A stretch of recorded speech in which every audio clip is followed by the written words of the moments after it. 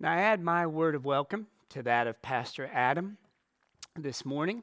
It's good to be with you and to dig into this wonderful passage of Scripture during our time in the Word of God.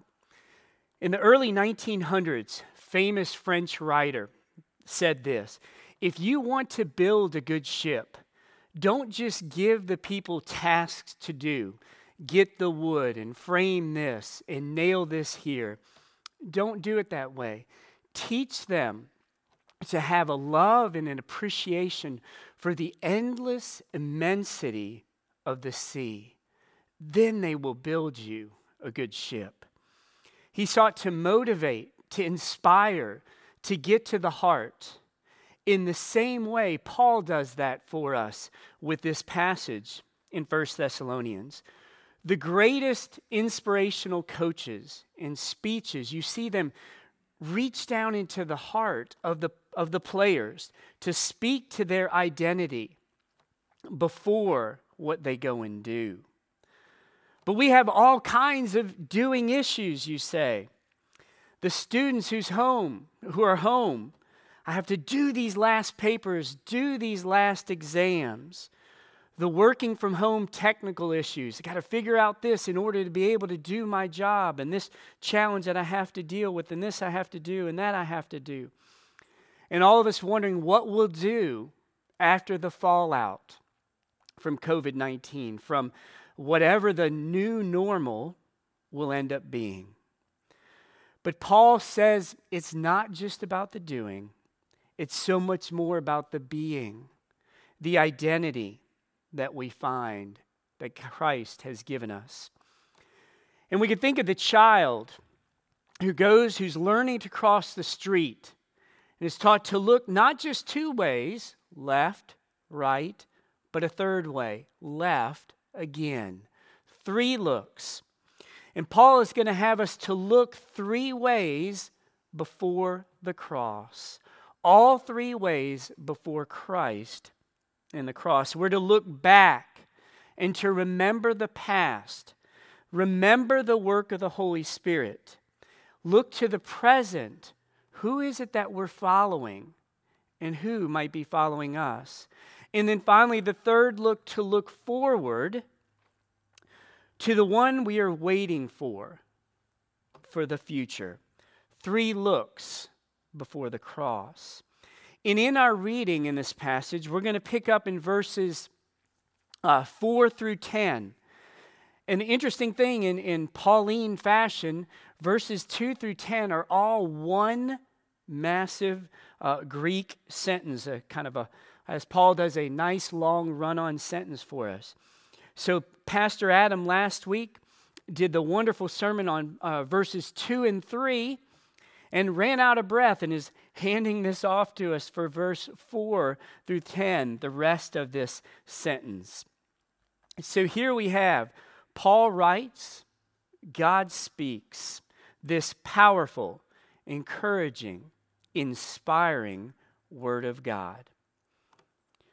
For we know, brothers loved by God, that He has chosen you, because our gospel came to you not only in word, but also in power and in the Holy Spirit and with full conviction.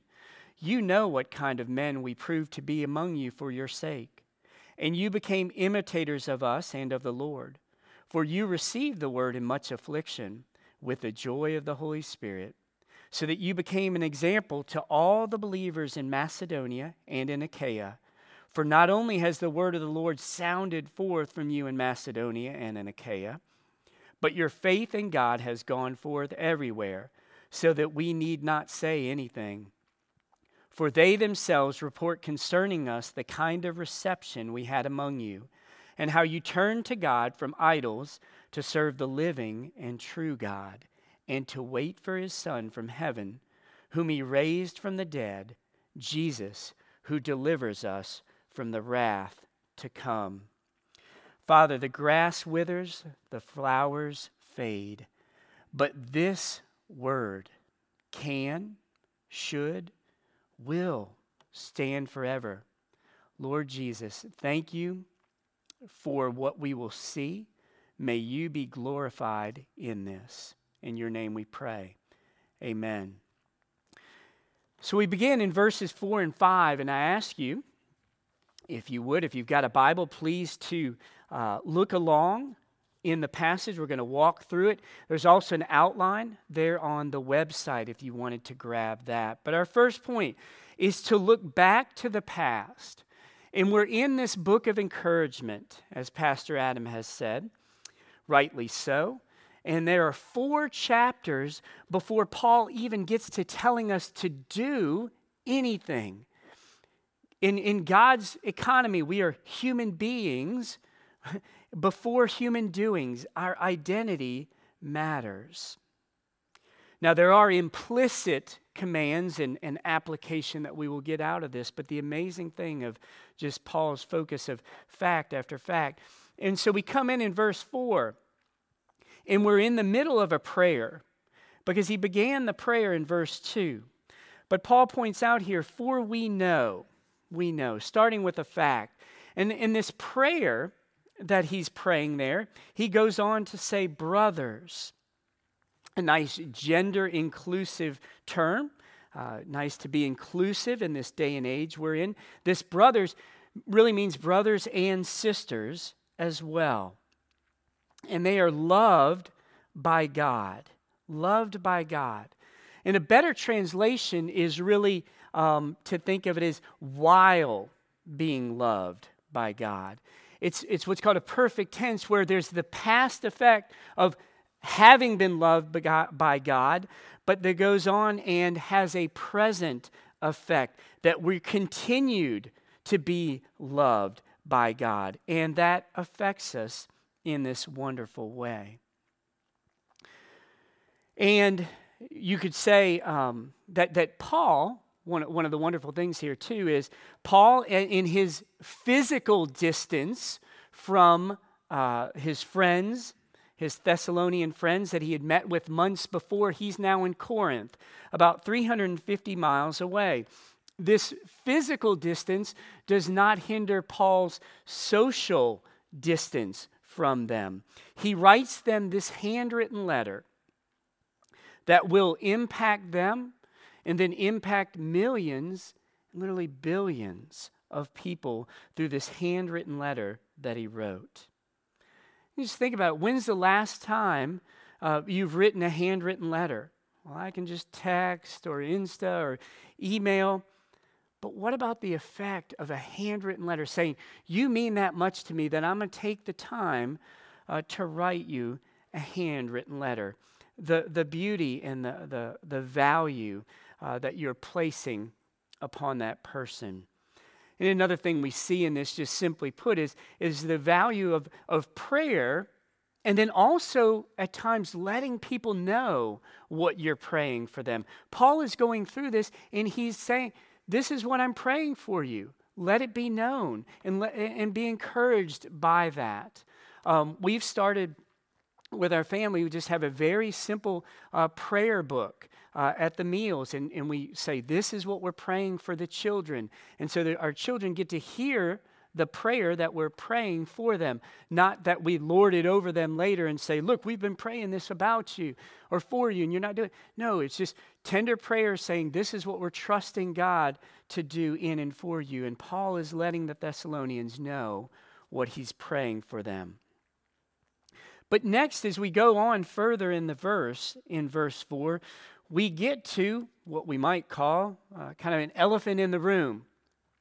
When you first saw the passage come up, you probably saw almost in your mind's eye the word chosen, kind of in glaring lights there. Kind of as you look at that passage again, you see that word amplified, chosen, or elect. And we have that challenging theme there that Paul's laying out for us. And so there are 3 things that we want to affirm biblically in election, in this term chosen. The first is that we want to affirm God's sovereignty.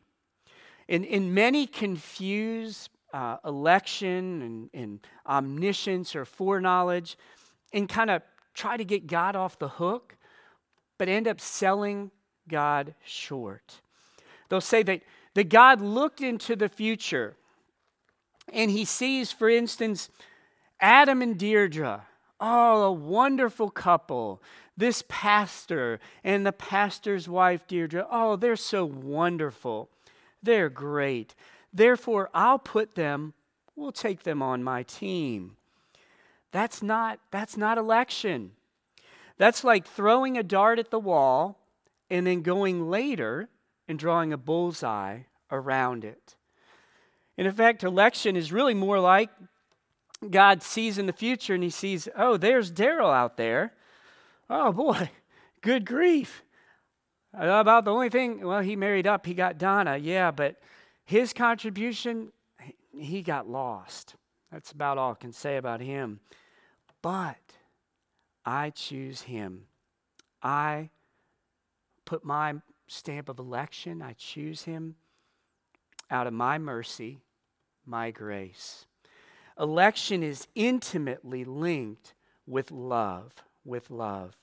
God's sovereign, gracious, merciful choosing of his people. And secondly, it's meant to be an encouragement.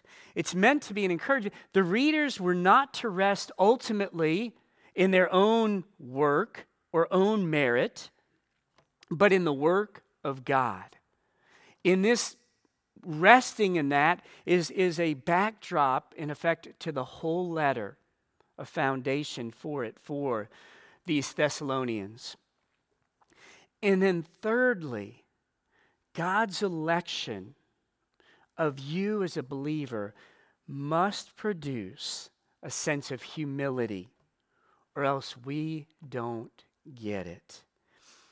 Think of the bumper sticker that says, I'm not perfect, I'm just forgiven.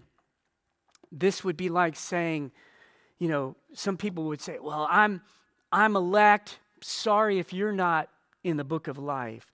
No. That is not where election takes us. It should be taking us to a sense of humility, for sure. But then the question might come in your mind, well, what if I'm not one of the elect? Or what if this person's not one of the elect? That's not our decision. That's not for us. That's in the hidden, decreed will of God. And as far as our sharing the gospel with somebody, we should always assume, I hope they are in the book of life. I hope they're one of the elect, and I will share the gospel with them as if they are. God's sovereignty does not put aside our responsibility, nor their responsibility to respond to the gospel. Paul, the one who wrote the most about election and God's sovereignty, is also the one we see pleading with those Areopagus and Agrippa today that you would be saved. So Paul, then, the question becomes, how do you know the elect? You're saying here, for we know, brothers, that he's chosen you. Paul, how do you know this? What are you talking about? And the way he justifies that is he says, in effect, we saw fruit. When I was with you before, when I was sharing the gospel with you, the word of God took effect. Paul holds up the word of God and says, it arrived with conviction and power from the Holy Spirit. And he could see that work in their lives and could tell then that you are chosen. You might say in your own life, well, I don't feel that. It was so long ago that I came to Christ. You know what? Maybe that's okay. Maybe it was years ago. But here's an opportunity for you to say, I'm going to take that time. My children have never heard my testimony. I'm going to share where the Holy Spirit worked in my life. Or my grandchildren have not. It's a way that it could fan into flame, as Timothy talks about. Your opportunity to share with them, and you'll be reminded of the conviction that you had and hopefully will be manifested again. Election is the indicative that will affect the imperatives later in this book. So application, our first point of application is this: what is the point of encouragement? Paul is encouraging the Thessalonians. In one sense, you could say, well, yeah, it makes them feel good. Well, flattery can also make someone feel good, and that's not so good. This encouragement was to help them stay the course, to continue in their walk of faith, as it is for us. This encouragement for us. So that's our first point, that they look back in the work of the Holy Spirit, the Word of God. And then the second point is found in verses 6 through 8. We look across, or we look around in the present. We've looked back, we look in the present, and we imitate. The Thessalonians were to realize that another fruit evidenced in their lives of their election was their imitation of Paul, Silvanus, and Timothy. They joined with them, verse 6 says, with affliction and joy, or tribulation and joy. That's interesting that you put those two words together, tribulation and joy.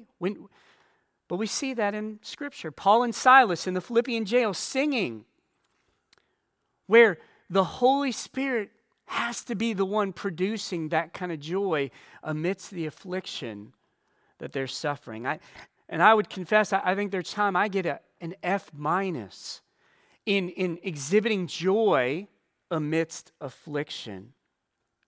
And I look to many in our wonderful congregation who have experienced joy in tribulation, a learned contentment, Paul calls it. Not a naive, just be happy, but a Holy Spirit infused joy. And some of you brothers and sisters, I would say, you've learned it so well, you're scholars. And you are to be commended for your imitation of what Paul is talking about. And the next thing he says that they were doing was they were spreading the gospel. In every place, he says. And as you look at this slide, you see that Thessaloniki, where the Thessalonians were, was a harbor on a famous road that stretched across the provinces called the Via Egnatia. It was a route from the west coast of Greece all the way over east to Byzantium. Macedonia and Achaia that he references there were Roman provinces that essentially made up Greece, and Thessaloniki was the capital city of Macedonia. And he's saying that as they went along, and you see a picture there, this beautiful, relatively small or thin road, they would travel along it. And the word of God was going out from the Thessalonians all over the place, whether it was active evangelism, where they had a plan and points to share, or whether it was maybe just a holy gossip, where they say, I'm so excited about Jesus, and I want you to know about him. The word of God was spreading through the Thessalonians out ahead of Paul, and it was reported to him, and he said, you are imitating well. But imitation, is that really, for us, is that a good thing? When you think of imitation, what comes to mind? I think if go back a decade or so of the commercials, be like Mike. Drink this Gatorade and you will have a 40-inch vertical and you'll be dunking just like him, like Michael Jordan. But then when there were also in the same era as Michael Jordan, maybe some like Charles Barkley who didn't have maybe quite as good of an image, and he even said himself, don't look to me to be a role model. Don't imitate me. Should we imitate? Paul says yes.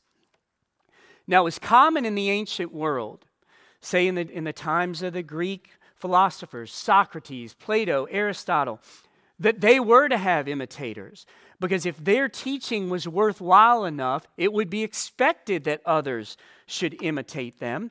So some would say, well, Paul has to say, imitate me, or else my teaching is unworthy. But Paul really has much, much more in mind than that. He has a big picture of discipleship, we could say, in mind. The word he uses for example in verse 7, so that you became an example, typos.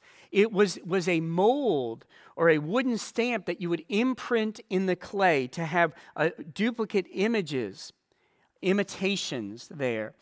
And the one discipling is one who's saying, do as I do. Yes, I will make mistakes.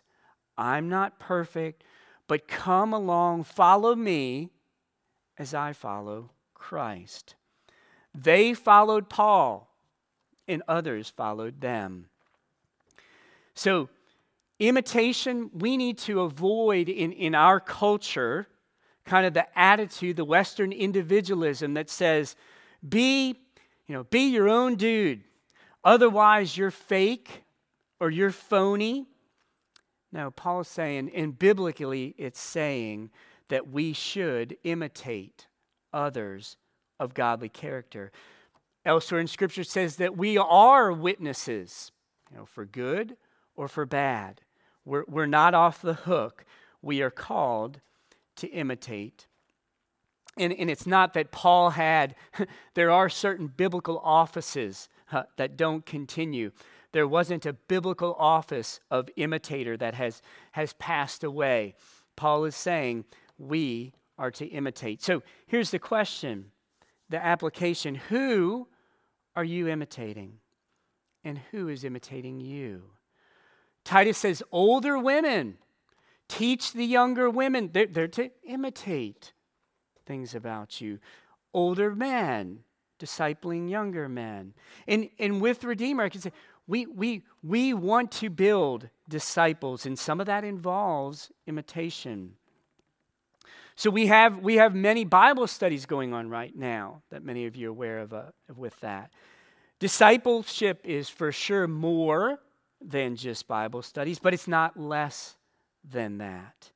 We have many service opportunities. Discipleship is more than service opportunities, but it's not less than that. Imitation. Parents, will your children remember years back, years down the road, my parents' time in the Word, and will they imitate that? And on this Mother's Day, what a wonderful time it would be for a mother, and many of you are already doing this, but maybe if not, to start praying regularly for and over your children, that they would imitate that later in their lives. Christopher Yuan, in his book Out of a Far Country, shares how his mother, the impact she had on him, years and years she prayed for him to come out of an immoral lifestyle, and the Lord saved him. Much, we would say, because of his mother, her dear mother's prayers faithfully for him. Imitating a father's prayer and leading families at the table. Paul calls us to the importance of imitation, following another as they follow Christ. So we've looked back, we look around in the present, and then we look forward to the future, to the longing for the goal. The Christian life is so much about putting off, but then also there's the putting on as well. And Paul says here that in verse 9, that they had turned from, put off idols, and put on the living God. And this was significant for these citizens, these Thessalonians, because just 50 miles to the southwest, likely in view on a clear day, was Mount Olympus, which was believed by the pagans to be the home of the gods. And should the people there do something to draw the ire of the gods, there could be punishment, famine, or other natural disasters. Furthermore, by turning from idols to the one true God, they were also rejecting the imperial cult and their status with Rome and the emperor. So just the Christian would be coming under persecution from rulers, but even from their fellow citizens who felt like you're doing this is going to affect us. So it was not easy to turn from these idols. I can remember many years ago with some here from Redeemer, when we went on the mission trip to Togo, dear brother, Olga's husband, Kofi, was returning back to Togo where he had not been in 40 plus years. And then to go back, and we got to experience it with him, to go back to his home village. And there was such tremendous joy from his family members to see Kofi and the joy that he experienced. But as we walked through the village, there were literally little stone idols throughout the village. Now that was not much of a temptation for anyone, nor Kofi for any matter. But with his family, as we watched, there was this little ceremony that they were doing. They were so happy to see him, and they wanted him to take part in this pagan ceremony. And you could see the pain that Kofi experienced, the joy of being with his family, and then this pain that they want me to do this, but I have turned from idols and pagan worship, and I have embraced the one true God.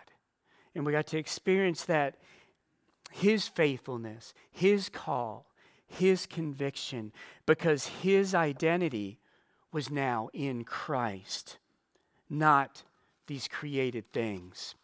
Just as Paul tells us our identity is in Christ. But we do often will get hooked, even as believers, on the good things of creation and start to put them in first place. Just as we heard this morning, those who came to the Sunday school lesson in Revelation, where John, near the end of the book, for the second time, he bows before an angel, a created being. And we can do that too in various ways. Our idols aren't stone or metal, they're mental. A host of isms that tug us to bow and to give allegiance. Could be consumerism. Consuming is fine. We must consume or else we die. But if the desire for things becomes a demand, we have an idol. We end up grabbing greedily for self-satisfaction, living to get rather than to give. Or it could be technicism, we might call it, where technology is wonderful as a tool, but becomes an idol. We're saying, I have to have this in order to not have just downtime where I might reflect on important things. I just have to be distracted. I must have that technicism. Or we might call it, silly word, maybe foodism, where being and eating healthy is great, as our bodies are our temples, Scripture says. But back in the 1970s, a large Christian university, they decided they would prohibit overweight students from graduating until they met a certain body fat percentage. That requirement didn't last long at all, fortunately. But we've been chasing it ever since. It affects born again by losing weight, by eating healthy. We can make that an idol. Or finally, politicism, we might call it. Politics are great.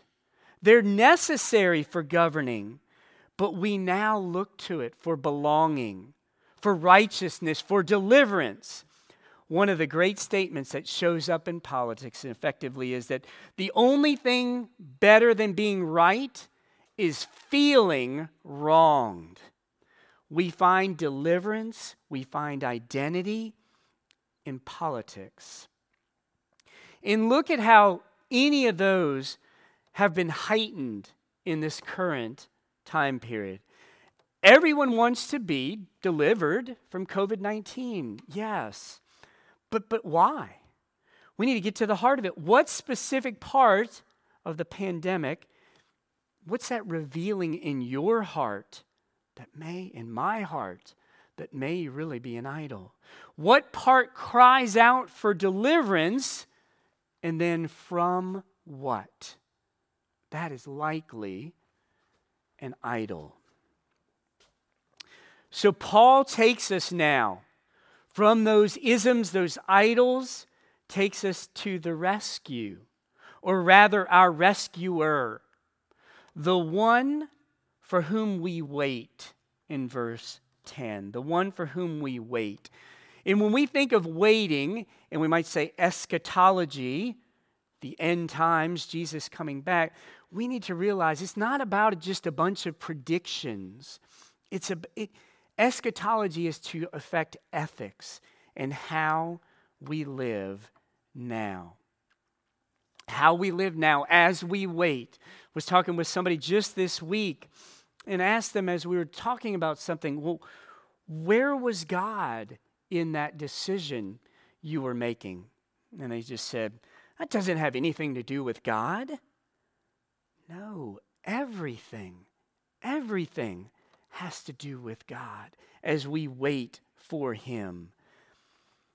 And the word Paul uses there in reference to this is rescue. It's a rescue from, see at the end, from the wrath to come, the wrath of God. Another point, maybe if you're out there and you're a skeptic, oh great, here we go, wrath of God again.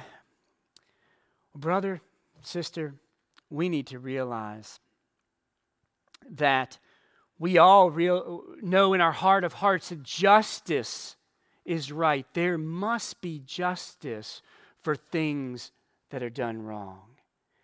And if your hope is that you have done nothing that demands justice yourself, you are justifying yourself. Your much better hope is to go to the place that the wrath has already been spent. The illustration of just a fire doesn't burn where it has burned once before. The fire, the wrath of God was burned completely at the cross. And that is our only hope, to go and be at the cross to be rescued. Or else you will suffer the wrath to come. On this Mother's Day, my children were wanting to get Donna for Mother's Day a goat, and a pygmy goat, and not just a pygmy goat, so that it could eat all the grass out in the fields and so forth there. But the goat they want to find, and haven't gotten one yet, is a fainting goat. Some of you may be familiar with those. The videos are hilarious, where when this goat gets scared and feels it has no hope, it literally just rolls over and faints. I have no hope. I give up and faint. We're in effect saying, as we look to the Son coming, that we have one hope. We're not left without hope that we just faint. We have one sure hope of deliverance. And we don't keel over and faint. We wait boldly, saying, I won't give up. I won't rely on idols or other isms. My hope, my resting, my trust is in the rescuer. And the word rescue means to set free, to liberate, to live unimpeded through Jesus, whose name means God to the rescue. Jesus, we wait for you. So Paul closes chapter 1. No direct imperatives for us, but a few implied ones. Because Christian, you are chosen. Receive it humbly. Your identity is in Christ. Put aside the idols, the isms, and wait on Him. Wait on Christ alone. Let us pray. Our Father and our God, we realize we are hit by so many temptations and idols that speak to us, to our identity. But we realize, as Paul has taught us, our identity is in Christ alone, and to him we cling. Thank you, Jesus. In your name we pray. Amen.